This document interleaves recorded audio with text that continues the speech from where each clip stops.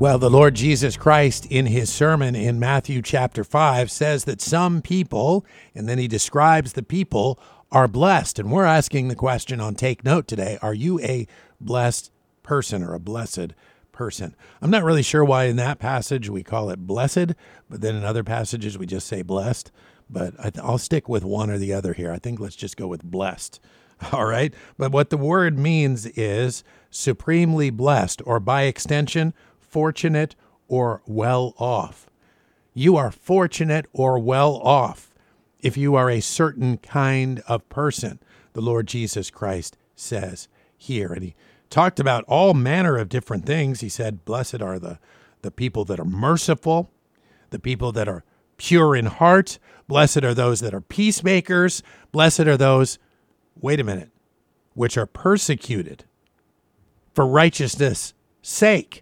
That's the one that doesn't necessarily always ring true to us right there. I think we can usually accept the hungering and thirsting after righteousness. That seems to make sense that you would be blessed because of that. Even the merciful, no doubt, or the pure in heart, or the peacemakers, certainly. But then when it says when you're persecuted for righteousness' sake, that's a much, much more difficult one. It seems like when you're persecuted, that at that moment, by definition, or at least by our definition, sort of in our own minds, that you're not being blessed right at that moment. I'm being persecuted right now. I'm not being blessed. How is it that I'm exceedingly fortunate at this moment, that I'm being persecuted? And we may ask that question, and yet listen to what it says here. Blessed are they which are persecuted for righteousness' sake, for theirs is the kingdom of heaven. Blessed are ye. Just points it right to the disciples here and right to us. Blessed are ye when men shall revile you and shall persecute you and shall say all manner of evil against you falsely for my sake. They'll say all manner of things that are evil against you, and it won't be true. It'll be a lie.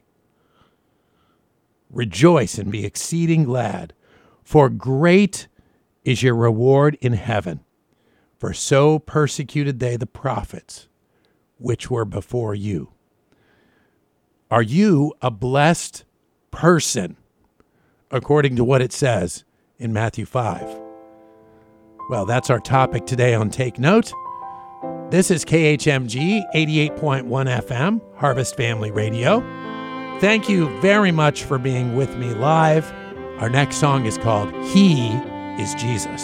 There's a treasure great in beauty, far surpassing earth's great wealth.